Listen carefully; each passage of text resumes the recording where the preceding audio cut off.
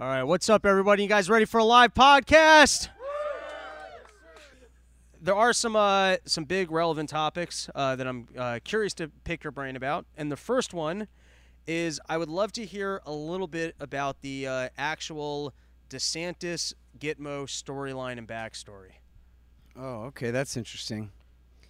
All right, well, so I believe that he was deployed as a JAG, that's a military lawyer, basically, for the Navy, but, liaison with the Marines in Fallujah in 2004.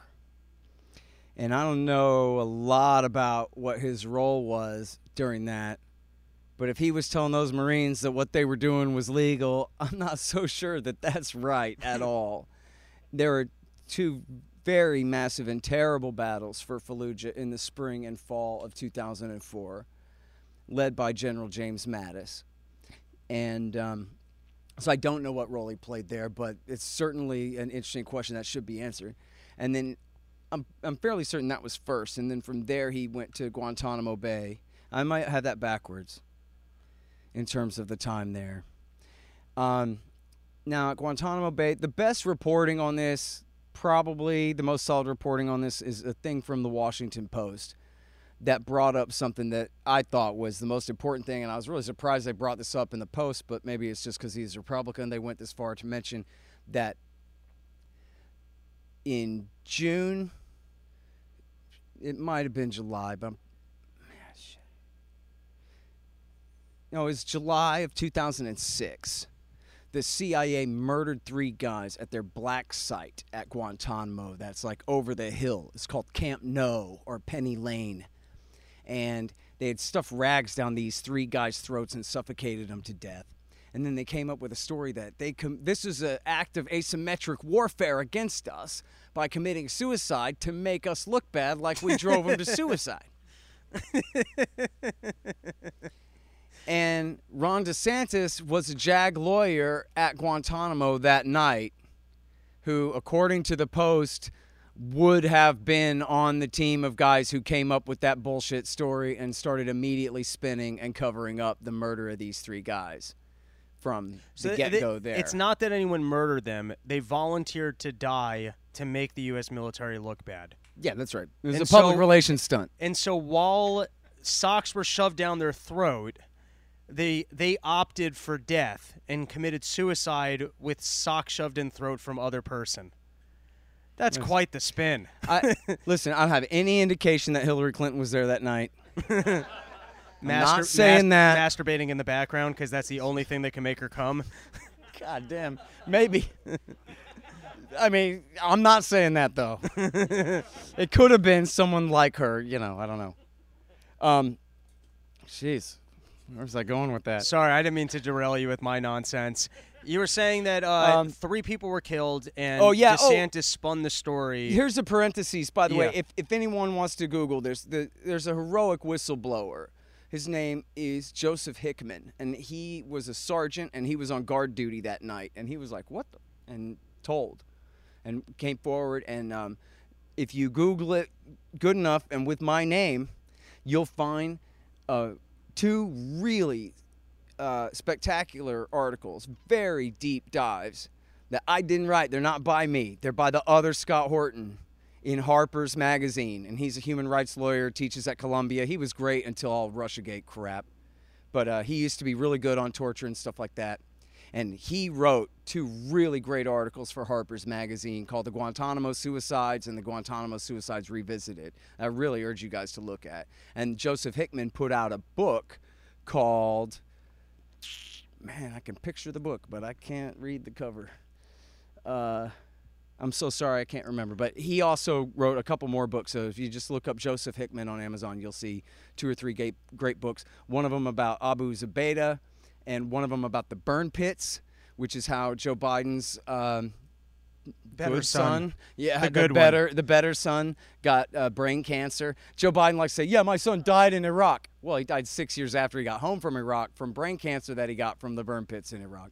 And Hickman told that story too. Going, anyway, I'm off on a tangent, yeah, but so it's important those murders because no one was ever held accountable for that. They're like, oh, Harper's Magazine, the oldest magazine in America, wrote this big thing about it. Anyway. So going back to DeSantis, we know that he was there and he basically spun the legal story in the murdering. Well, we of don't know people. that, but the Washington Post made it seem like it must be, and then I didn't hear him squawk about it. So tell me. Seemed like he would have rather they drop it. I don't know. So far, I just look at the story of there's a lawyer stationed at Gitmo, and the lawyer stationed at Gitmo is there to basically represent the United States government and present what they're doing as being acceptable. He's the lawyer for them to make it seem okay. I would guess that there's certain positions that you get assigned to and you don't have much of a choice. And then there's other positions where they need to find someone who's on board with that kind of behavior. Like, in other words, if you were to send someone down to Gitmo and they call up their supervisors day one and go, I can't sanction any of this, I have no way to legally spin it, they're going to take you out of there and they're going to assign another lawyer. Yeah. If you're the lawyer that's down there, what that sounds like to me is you're the sociopath that the CIA or otherwise went, oh, this is the guy who's evil enough, who's willing to take this job. And then he worked down there. I think we know, was it 2 years he was down there? I'm not certain. I mean, he was a junior officer, but he was still an officer. And you're you're right. He could have insisted no. And frankly, well, two more things about it real quick. First of all is there are two different guys who claim that he stood there and said, yeah, this is legal, as they were force-fed during their hunger strike. And I covered all that at the time. And this was not just like, oh, you're in the hospital and they, gently put a lubricated tube up your nose to feed you. This is, they beat the crap out of you and take a big non-lubricated hose that they just pulled out of the bloody nostril of the guy next to you and cram it up your nose and down your throat and pump you full of Ensure brand protein shakes. And it was an absolutely brutal process. And there are two different former Guantanamo prisoners who claim that, and it is two, that's good enough for a New York Times story usually, who say that he stood there overseeing their force feeding. Now, it was a long time ago, and I don't know, man. It's certainly, I think, believable and credible grounds for like that open question to still be investigated. I'm not sure I'm willing to hang my hat on the word of these two guys, what they remember JAG officer with brown hair who stood there and watched. You know what I mean? Like, I don't know. But I also do know one more thing about it, which is I've seen clips of him asked about this stuff, and he's completely full of crap and totally justifies it. There's no kind of like, yeah, we learned a lot of hard lessons from those wars and those times and some things. There's none of that kind of sentiment at all. And when it comes to the murder of those three guys, he goes, yeah, no, they starved themselves to death. As he even got the story of the public relations stunt wrong. Because the story was that they shoved rags down their own throats to death. None of the hunger strikers were allowed to hunger strike themselves to death, or at least that we know of. They were trying to eat socks so that no one else could feed them something else. I guess. But so there's an interview with him where he's like, oh, come on, those guys, they starved themselves to death, those three guys.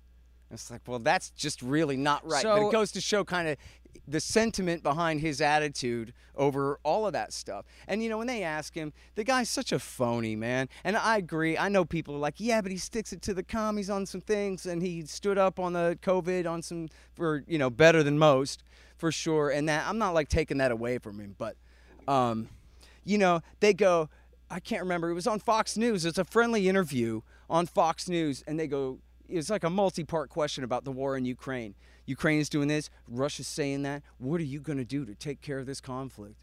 He's like, well, the first thing I'm going to do is we're going to stop this focus on global warming and all this trans stuff. And it's like, dude, like we know you practice that and everything, but he asked a specific question about Ukraine. You have nothing.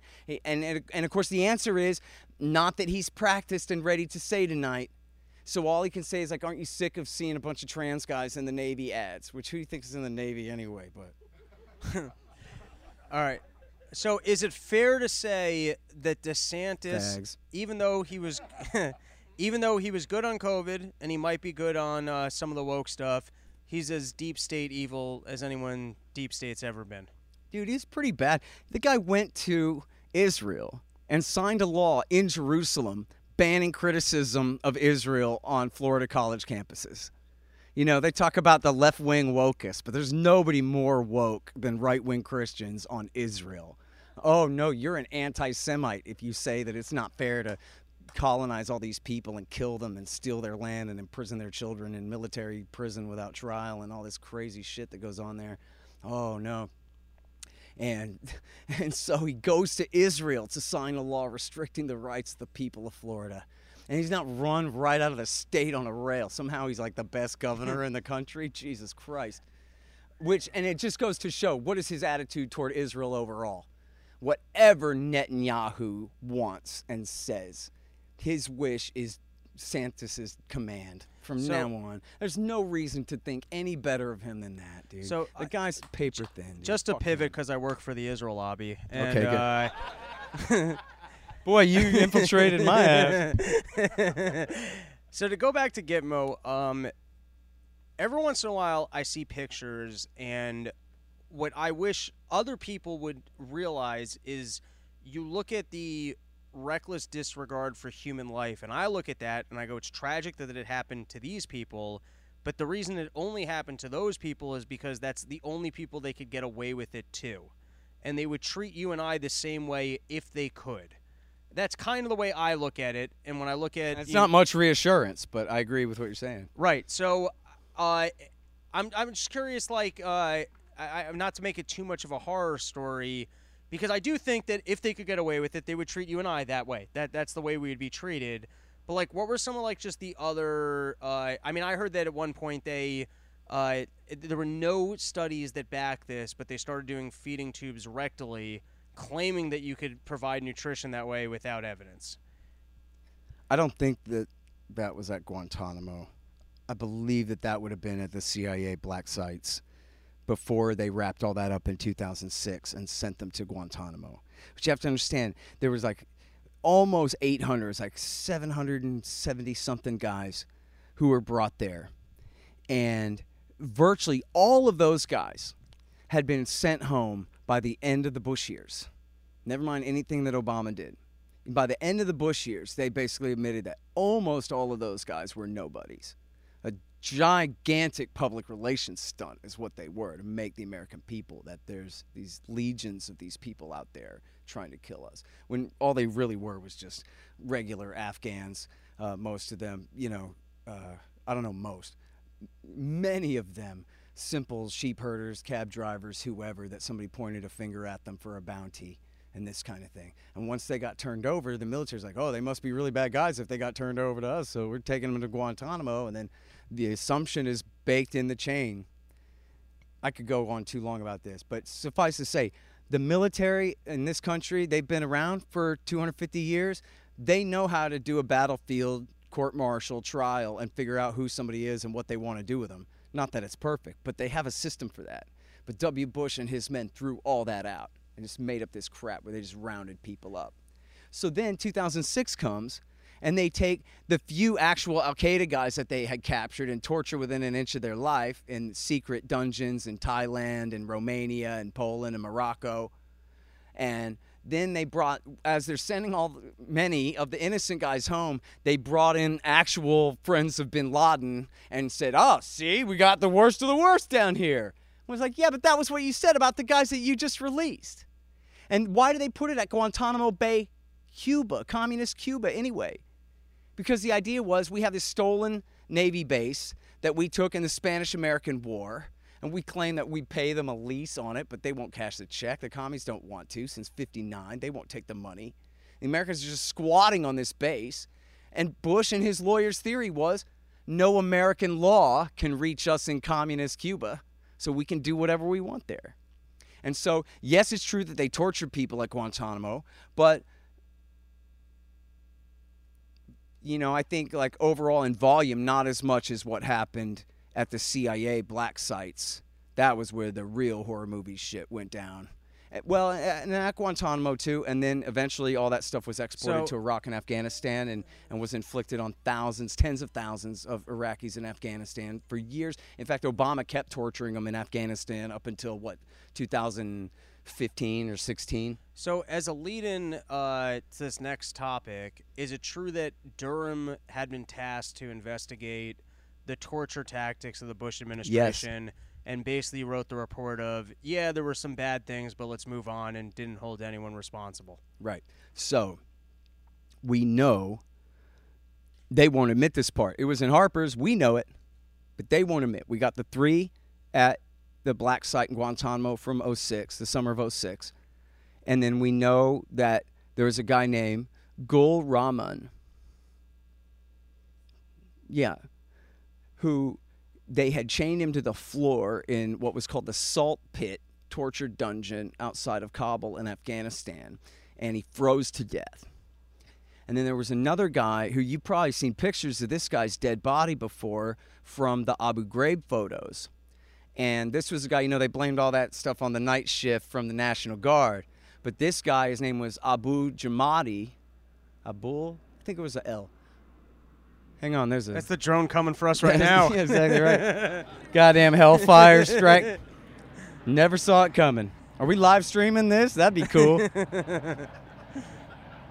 Like, dude, you see what happened to Robbie and Scott? Goddamn.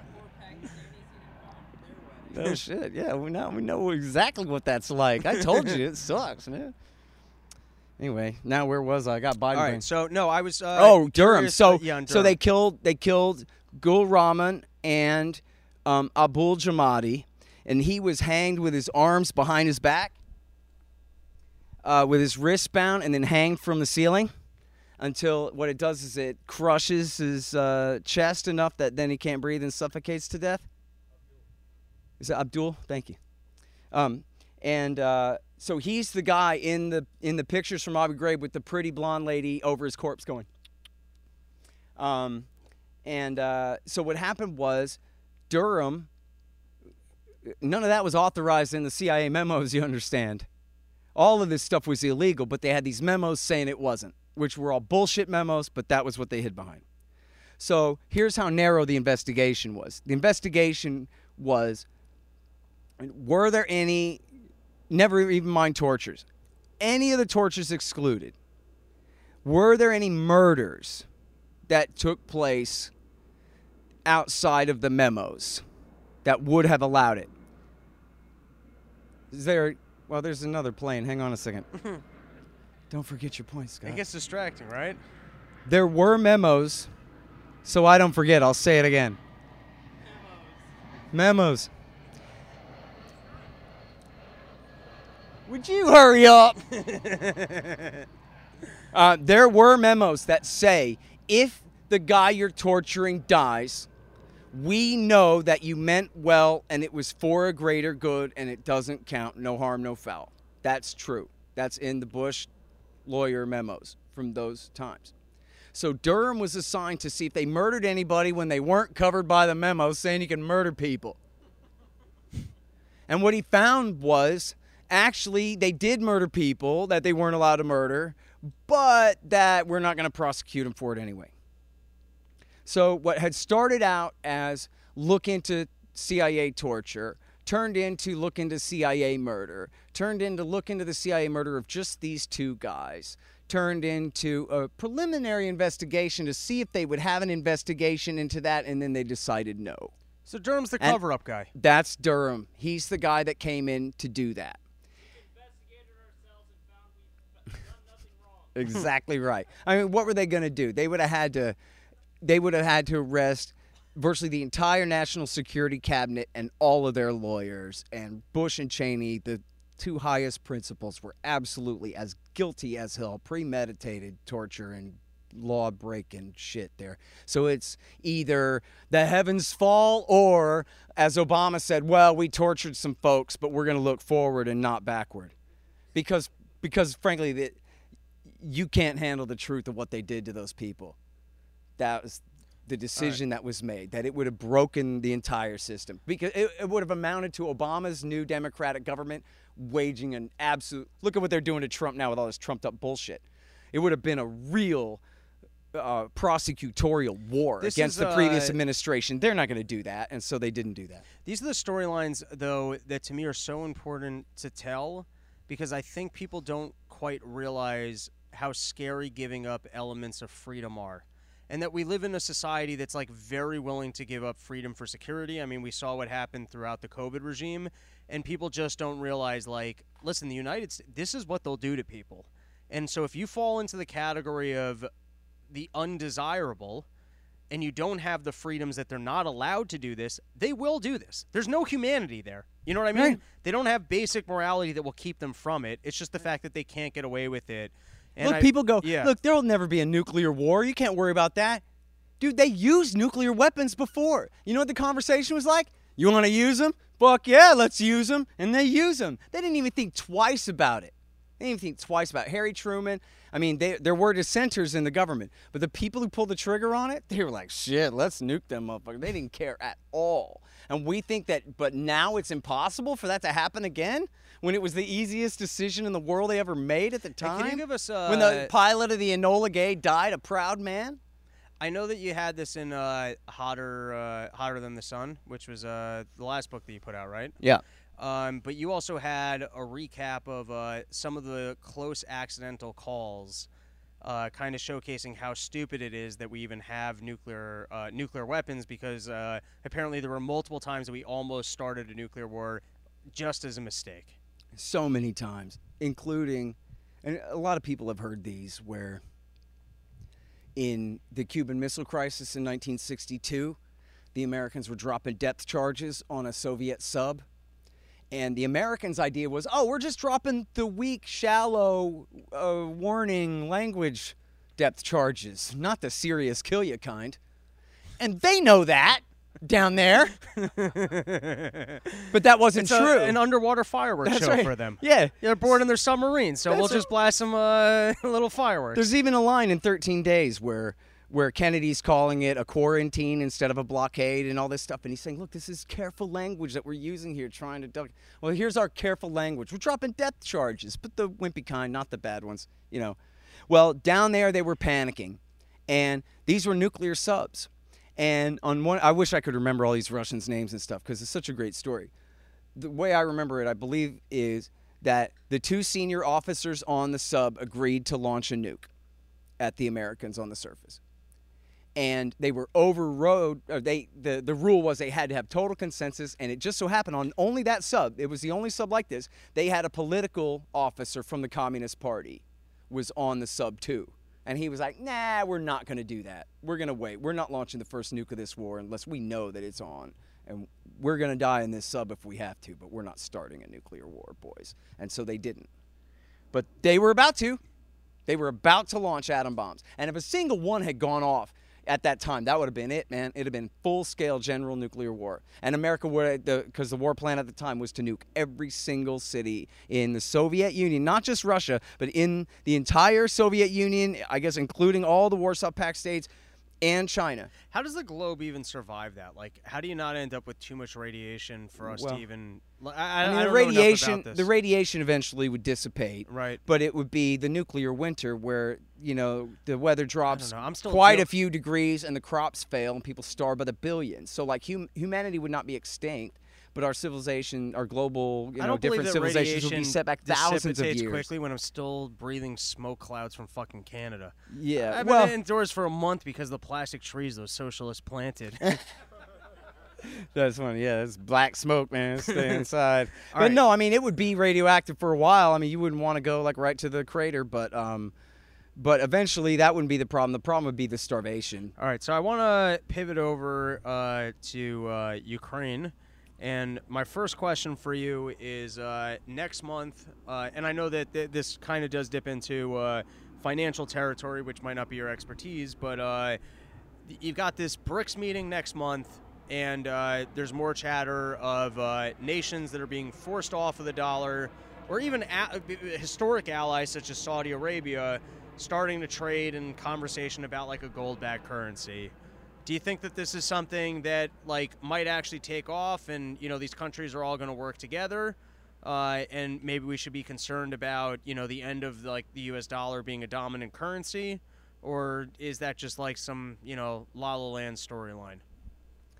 Well, that's a real good question, man. I mean, I definitely am in the middle of writing a history book about this Russia crap, and so part of it at the end is about the economic war and the consequences of it. So I can't say that's the most developed chapter in the book yet, section yet. I have done a bit of research about it.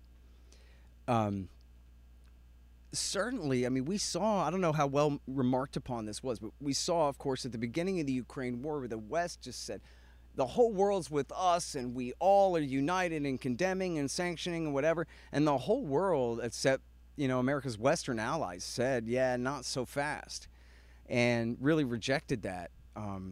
And, I don't know all the numbers of the countries and the population percentages, but much of the world rejected that. And, I mean, it's so obvious. You couldn't have had, assuming the prerogatives of the empire, you could not have had worse stewards of the American empire than the Bushes and the Clintons, and Obama just counts as a Clinton, and McCain and Biden this whole time. I mean, they have taken this empire, never mind the country, and just run it into the ground. People everywhere reject American power and authority. And if you ask the Republicans and Democrats in D.C., you guys hear them all the time and see them all the time. They have no idea how much they're hated. It's like they had no idea how anybody voted for Donald Trump. It must have been the Russians or the racists or the something, because it couldn't have been, never mind love for him, but that people just really hate them. People can imagine, why would they knock our towers down, or why would this unprovoked attack into Ukraine? Because they just, have no idea, and especially the people in charge refuse to ever admit their role in causing any of these crises to happen. So, what was the question again? Oh, the BRICS. So, Fiona Hill gave this great speech where she was like, geez, Fiona Hill, she's one of these horrible deep state Russia wonks. And she said, the world is really rejecting our alleged dominance in reaction to this crisis. And they're really taking the opportunity even to move away from us. So that brings up other questions, though. As you're saying, they're trying to diversify out of the dollar, which has been the dominant global currency for major transactions and international government transactions and so forth, major corporations, international transactions since World War II. And, remember, they tried this a little bit in 2008. They said, well, we're going to make a market basket of different currencies, and we'll have some won and some yen and some rubles and maybe some euros too, if we can get them to play along, and we'll try to have this alternative. But the problem is, every central banker in the world is just like the Fed. That's all they know how to do is print money. So it's not like any of these other currencies that we're talking about are a safe bet compared to the dollar. So the dollar, of course, we complain about it, but as Walter Block would say, compared to what do you want to get out of this? Yeah, that doesn't sound great. I think something's wrong with that motor, man. Was he just downshifting right there? Someone should call up an airline and be like, "Hey, I don't know who's coming in, but it's coming in a little bit hot." Can someone do me a favor? Up on that counter, I got a package of Zyn, and I'm kind of craving some nicotine. If someone doesn't mind. Man, that Dr. Pepper is mine too, man. There you go. As long as you're running errands over there, Zoe. Oh, dude, that fucking. What is that? I'm usually a 3. What are you at? What do we got? All right, we'll see what happens. All right. It's Porch Store. I live on the edge. You know what I mean? Enjoy yourself a little bit. Yeah. Oh, so I saw a funny tweet where the news headline. Meat flavored, my favorite. What is that?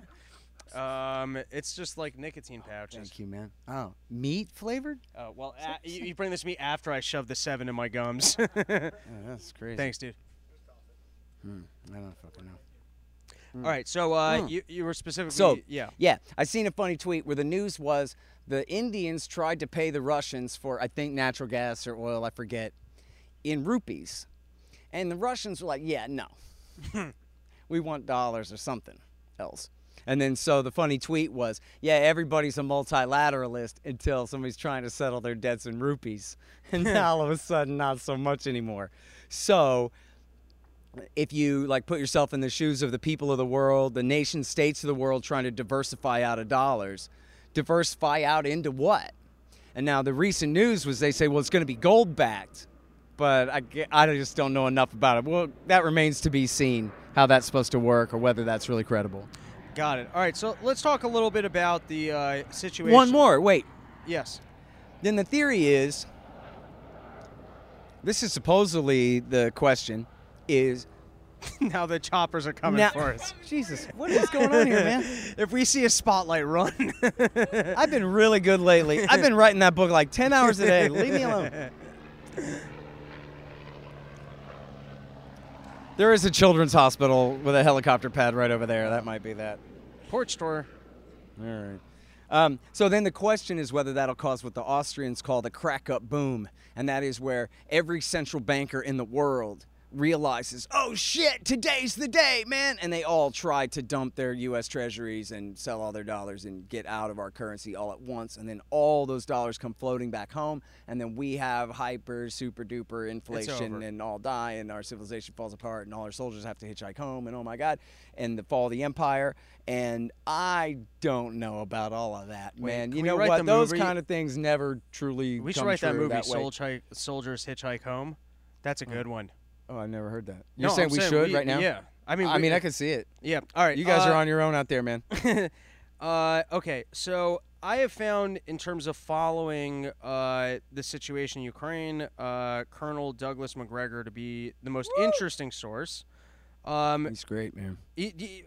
Yes. Lately, though, some of the things he's saying are pretty astounding, and that he's predicting that, it's the fall of NATO, we're not going to make it to elections, it's the end of the U.S. dollar. He's been making some more radical claims over the last 2 or 3 months. There was one thing that I heard him say on a podcast that caught my ear because I've been following the ESG scores and yelling about BlackRock a whole bunch, and he was kind of talking about how the Ukraine war, I forget the specifics, but there was a statement basically about BlackRock swallowing up a lot of, very important resources in the Ukraine. And I hadn't heard any reporting. I hadn't heard anyone make similar statements. But it kind of made sense to me in terms of just everything I see in America of like the most evil corporation that seems to have the most power tied in with the Fed and kind of tied in with the current administration. So I just, in terms of looking for a villain, I get fascinated by BlackRock's story specifically. He was the only one who even mentioned that name in conjunction with Ukraine. And so I was curious if there was any, if you had any more insight into that particular storyline of BlackRock's involvement in the Ukrainian war and kind of trying to, swallow up like important geopolitical resources. Yeah. Well, on the first part, Colonel Macgregor has been, from the beginning, he called it right. I think he probably thought the war would be over a lot faster than it was. But he did say that ultimately just the Russians have more money and more men and more armor and more artillery, and they're going to win at least as much territory as they want to sooner or later, and that the Ukrainians should deal now. They should have dealt before, and they sure as hell should deal now.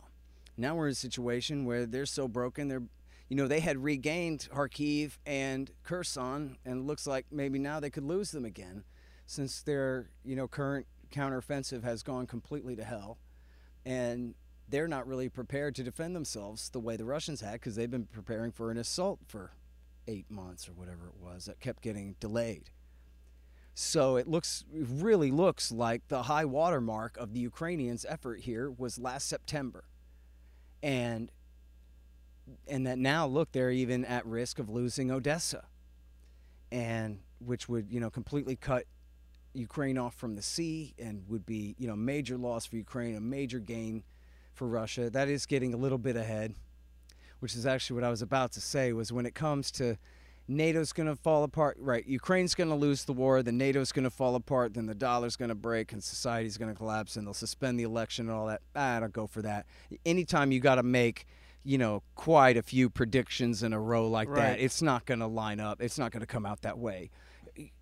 Each of those things might be a worry, right? Or like you might celebrate NATO falling apart, but you know what I mean? That like these, I don't know about suspending elections and all that. That never happens. People always say that, and that never happens. But all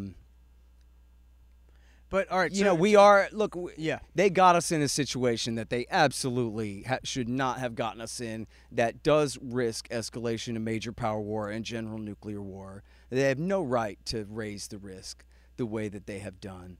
And they should be negotiating now. It should be absolutely unanimous among all Americans and all people on the planet that we just demand diplomats sit at tables and hash this out. We cannot continue to have this level of violence 300 miles from Russia's capital like this. And is there any truth, though, to the BlackRock snagging? Oh, yeah.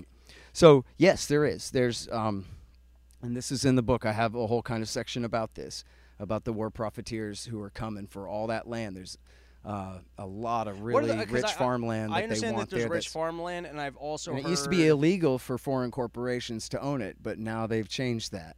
It's part of the deal. And then what about, is there anything to... I've also heard claims of there being a lot of lithium, which is important to, like, the I don't know EV about thing. that. Okay. I don't know. I'll try to make sure and not leave that out. I'll look that up.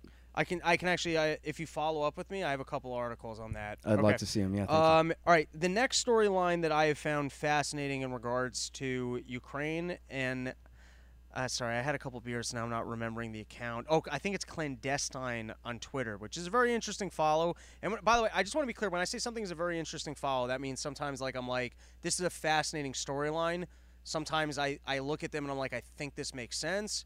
But, like, it's not highly validated, so I don't, like, hop on it. But one of his claims at the beginning of the war was that essentially Putin actually had a clear path to victory here, in that there was – and by the way, I might be editorializing here, but whatever. I make things a little more interesting by bullshitting a little bit. So Putin had a clear path to victory in that there were biolabs in the Ukraine that were being used by the U.S., and – they were highly illegal and maybe even being used specifically to research, I guess, viruses that can affect some ethnicities more than others, or might have even been correlated to bioweapons research like COVID, but basically just illegal bioweapons labs. And I guess the claim was that, for one, Putin wanted to put an end to those labs, and that also he might be able to walk away with certified evidence of, look at what the U.S. is doing, which would then, I guess, win over some world favor. Maybe even the UN would be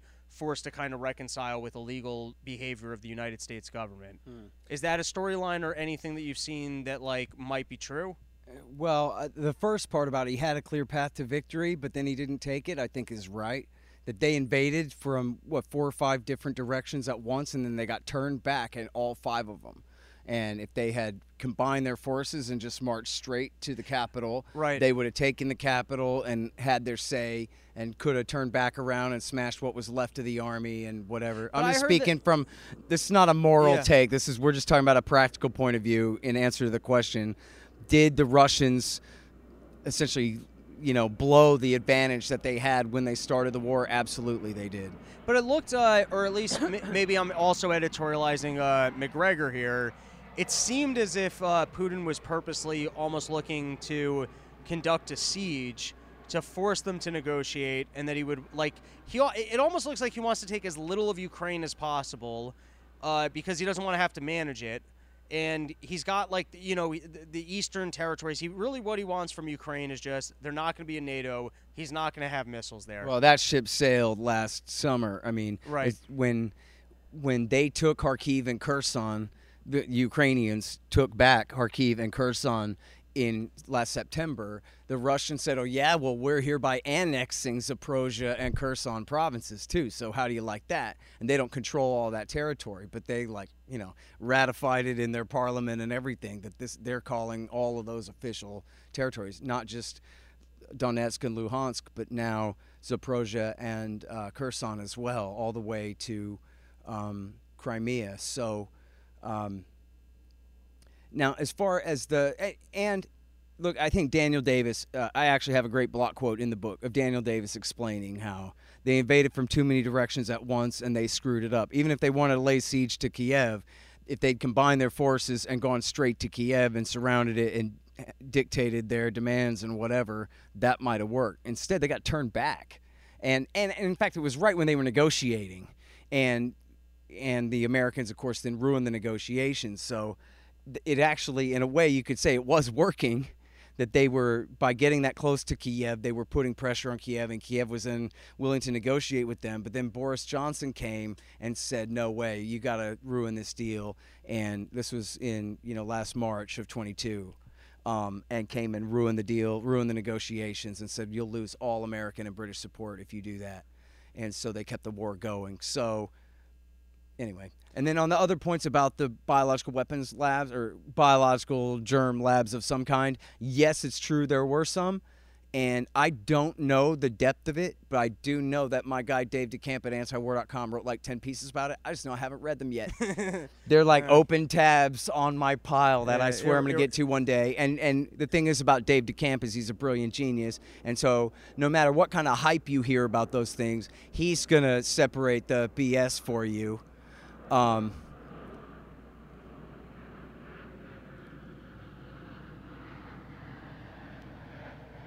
Like, really? The flight path has to be directly over the yard. Okay. Not a little bit over. But anyway, so I believe the story in very rough outlines. And by the way, Victoria Nuland told Congress that this was true about a week after all the news was saying what a crazy conspiracy it was.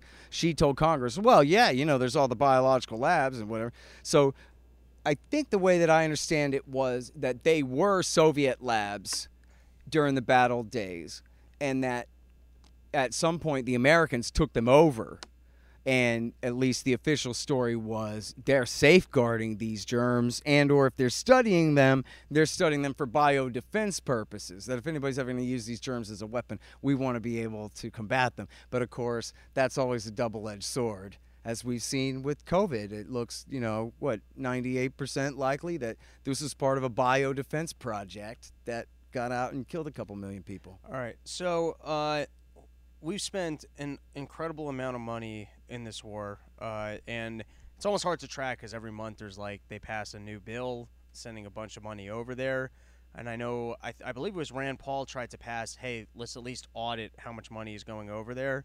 And just to speak to how bad we are at distributing money, you look at the PPE loans over COVID, and 50% of them went to fraud. A lot of them went abroad, which actually, humorously enough, might have actually helped with inflation. That's funny. Yeah, but a massive amount of it went to fraud, abuse, and abroad. You look at all the money that's being sent to Ukraine, which obviously we're not tracking. What percentage of that money do you think, and I know you can't put a firm figure on, but what percentage do you think actually even gets spent on, I mean, even our own Pentagon fails audits over the time. So, if we're just sending money over there to Zelensky, how much of it do you think just ends up in Zelensky's pocket? How much ends up in generals' pockets? How, I don't know how you calculate it. I mean, I think the best way to understand is that most of that money never leaves the United States, right? It goes from the Treasury straight to the weapons manufacturers. Same thing with the $4 billion we give Israel every year. That all goes to Raytheon, not all, but much of it goes to Raytheon and Lockheed and all that. And the deal is, you want our aid, you got to take our weapons.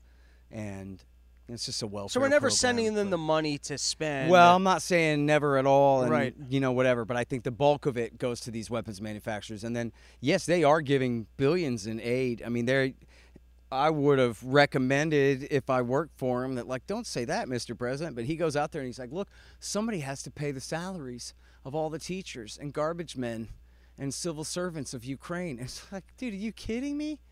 And you're just going to, yeah. Well, of course. I mean, who's going to pay them if not us? It goes without saying. They don't even think how that sounds to us. That man, that was my money. You piss it away on just...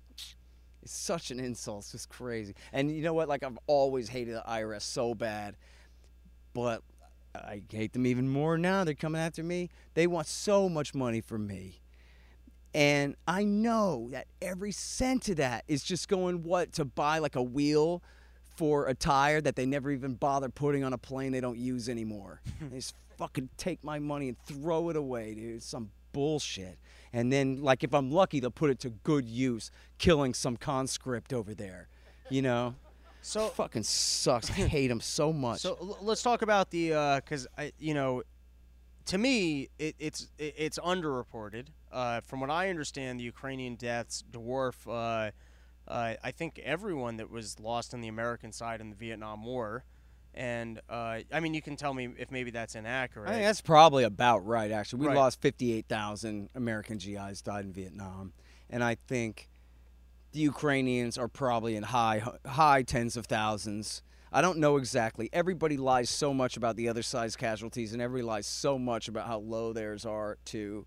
You know, they said from the beginning, oh, we wiped out 35,000 Russians. It's like, really? Damn, that must have been one hell of a battle. Where can we see footage of that? Like, what? No, yeah, I don't know. But I have seen really high estimates of Ukrainian deaths, and I don't know where they base that on. I think it must be, if you told me 100,000 or maybe some more, I'd buy that, I guess. And then, of course, wounded outnumber the dead by, usually the ratio is 3 to 1, I think. There's a lot of guys losing their legs and their parts over there. It's such a brutal war. I don't know if you guys have seen footage of it or whatever, but it's, you know, I don't know. If you were a GI in a Humvee and you got blown up by an IED, that's pretty damn bad for you, but this is just widespread trench warfare, tank rounds and artillery and mines, and just dudes getting blown to fucking bits, dude. It's the ugliest goddamn thing. It is just horrible. All right, so last Ukraine war question, and then we'll pivot to another topic. You and it was a full year ago when I was working on my end-of-year misinformation thing, and I was trying to do a piece on the Ukraine war. And I didn't make it funny enough to put out, so it ended up just buried in a podcast. Oh, man, there's so much hilarious shit going on. Yeah, I tried. Well, you know, that's the problem when you go right from your apartment to doing it once to, like, that. Yeah. You know, all right, whatever. Fair enough. Yeah, the most important thing in the world is not whether or not my jokes work. Occupational hazard, exactly. man. You got to try them out. But you and I were having a conversation where I was talking about and you were very gracious. You took my phone call. We spoke for about an hour, and I was just trying to wrap my head around the U.S. strategic interest in terms of taking out the pipeline. I think it's clear, even though there's plausible deniability, I don't think anyone took out that pipeline without our blessing. And you even had Biden before and saying, hey, we got ways to take that out. And it seems like that was going into the war, the powers that be had in their mind, hey, we need to take out this pipeline. And to you and I, we're like, hey, this is great, fucking free trade. You know, like, these people are going to have cheaper natural gas. They're going to get provided for. Everyone's getting along. You know, the free trade creates the incentives to get along. This is great. And on that call, I think you just said it's just good old-fashioned mercantilism. So I hand it back to you, just like, is that what this is all about? It's just the elites trying to, you know, lock down some of their special interests? Well, it's never all, right? It's always a giant conspiracy of interests coming together to support a policy, right? So, yeah, you know, Rand Paul had a great piece in the American Conservative magazine that I believe was a speech he must have given on the Senate floor, where he points the finger at Ted Cruz, his buddy, and says, you think it's a coincidence that this Texas senator is spearheading the effort to, and, you know, just demanding and pressuring all the time for Trump to do whatever he could to stop the Nord Stream pipeline? They're massive corporate interests in Texas who want to liquefy natural gas and sell it to the Germans. And that's huge. It's billions of dollars, you know, over whatever time scale. I don't know exactly, but it's serious-ass business. It's not nothing. So that's definitely part of it. And you could even, like, maybe keeping on that same story, zoom out. And it's part of the grand strategy going back a century of British and American domination of Eastern Europe. And so the whole idea is that the worst thing that could happen is that you would have an alliance between the Russians and the Germans, because then we're frozen out, and everyone stuck between them is subject to their decisions, you know, and to their markets, and we're frozen out of their markets. I mean, this is a lot of what caused the world wars, was the British, you know, absolute panic at losing access to these Eastern European countries. And so there's a guy from, I guess, the 1880s and 90s, I think, a British imperialist. His name was Halford Mackinder. And he's the one who coined all this stuff that you hear from Zbigniew Brzezinski about you have to control Ukraine and control Afghanistan to control the world island. And he who controls the world island controls the world, and all of this stuff, which is, you know, these are naval doctrines of British imperialists who we're supposed to somehow be different from or whatever. But instead, they've just completely adopted this strategic thinking. And, I learned this great anecdote. Did anybody listen to my 13-hour long Waco thing I did? So there's this great rap in there that Dave Hardy gives. And thank you, guys. I'm glad that you listened to it. I hope you got something out of it. But Dave Hardy gives this great rap about how he was a federal cop in the Department of Interior or something. And he says, so how it works in the government is there's the truth and there's falsity and then there's our position. And our position exists on an entirely separate plane from truth and falsity. It has nothing to do with it. It's what we agree that we've decided we are saying so that we can do the thing that we've decided we want to do. Truth, falsity, and our position. And they get married to our position. And they tend to not ever really think about it. Like, well, I don't want to go off on too much of a tangent there, but so our position here is NATO spreads peace wherever it goes. And whenever we add new members to NATO, that spreads peace and security. And after all, we have our nuclear umbrella, which doesn't mean we can shoot down incoming nukes. It means, which we can't. They lie and steal a lot of money, trying to claim they can, but that's different. But what that means is that if you're an ally of the United States, no one will ever mess with you because that means messing with us, and everybody knows, how strong we are. So that means if we add everyone from Slovakia and Slovenia all the way to Beijing, ultimately to our alliance, that all we're doing is spreading peace and stability and the rule of law and all of these things. And there's got to be some truth to the idea that, like, Slovenia and Slovakia are not going to fight over their line because they got too much at stake as members of the NATO alliance. And their whole chain of command is built up with each other and all their neighboring states and every kind of thing. There's a rule that to be part of NATO, you have to have civilian control of the military. No dictators in, olive green. You have to have regular elections and all that to be. So you see how virtuous it all is? Just like the British said. The British Empire was just all about, establishing the rule of law and independent judiciaries and parliamentary democracies. And, like the Monty Python bit about the Romans building the roads. The British are only imperializing you for your own good. And the Americans in charge, they really do believe this stuff. You can hear it in the way that they frame everything. They know that they are Superman and the other guy's Lex Luthor. They know they're the good guys and they're up against this other guy. So who does that make the other guy? The other guy's the bad guy. He's got to be. And why does he do the things that he does? Because he's bad. And who could argue that Bin Laden's a good guy or Vladimir Putin's a good guy? Well, what's the opposite side of the argument? He's a bad guy. And his badness is what motivates him to do what he does, which means that everything that we do is simply defensive to counter the bad. America's the candle in the dark, holding back the barbarians. And they just tell themselves this shit all day long. It doesn't matter how many millions of people that they kill or how busted they are in the lies that they tell. They just keep on. Sucks. All right. And so what was the original question about Ukraine? Let's pivot. Let's pivot. We're going to close it out. But before we do, firstly, Scott's got a pile of books, Fool's Errand. Oh, yeah, I'm giving them away. No, enough already. Yeah, I got a box full if anybody wants a book. Okay, and then for the home audience, why don't you plug antiwar.com and the books you got? Yeah. Okay. Well, so I'm the editorial director of antiwar.com, and I'm the director of the Libertarian Institute, and it's fundraising time at the Institute right now /donate. And check out our great team and all the great stuff we're doing there. We just published Lori Calhoun's brand new book, Questioning the COVID Company Line, which is fantastic. It's a collection of all the essays that she wrote all the way through that stuff, proving how right she was about everything all along, of course. And then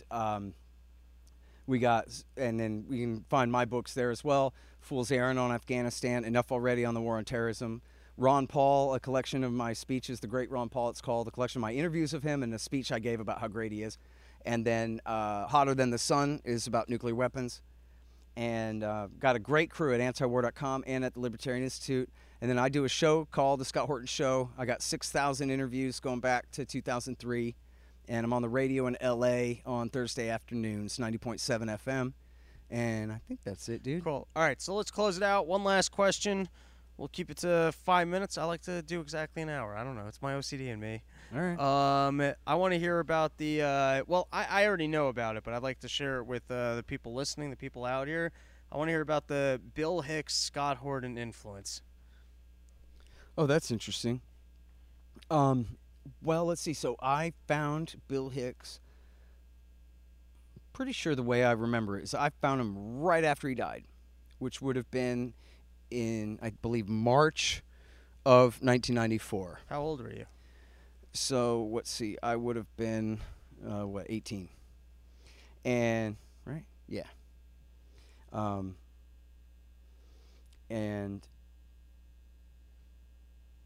What was Sane Man? Rantney Minor hadn't come out yet. I think Kevin Booth put out Rantney Minor like in the summer. It's a great something. title, by the way. Oh, and it's such a great album. Oh Right. man, and like even the dated stuff, it's so good, dude. And if people haven't heard that, and it's weird because there's different versions of it going Right. around now. But the original best Kevin Booth cut of Rantney Minor is the best comedy album I've ever heard in my life. I must have heard it 1,000 times. I'm not It's so good. And Sane Man is great too, but I don't. Bill Hicks, icon, great. Working a similar comedy style as me, or I'm imitating a similar comedy style to what he had. He's not really one of my guys. I don't know all of his stuff, but his joke about CNN and the crickets is still as true today. 30, he did a great cricket, didn't he? Yeah. Do you guys know this joke? All right, I'm good. You could actually, you know him by heart. You might as well. You'll do it better than me. But it's like, just to set it up, this joke is 30 years later still hilarious, and like just summarizes everything about the media perfectly. Yeah, I can do it too. If people, you guys, some of y'all might be too young.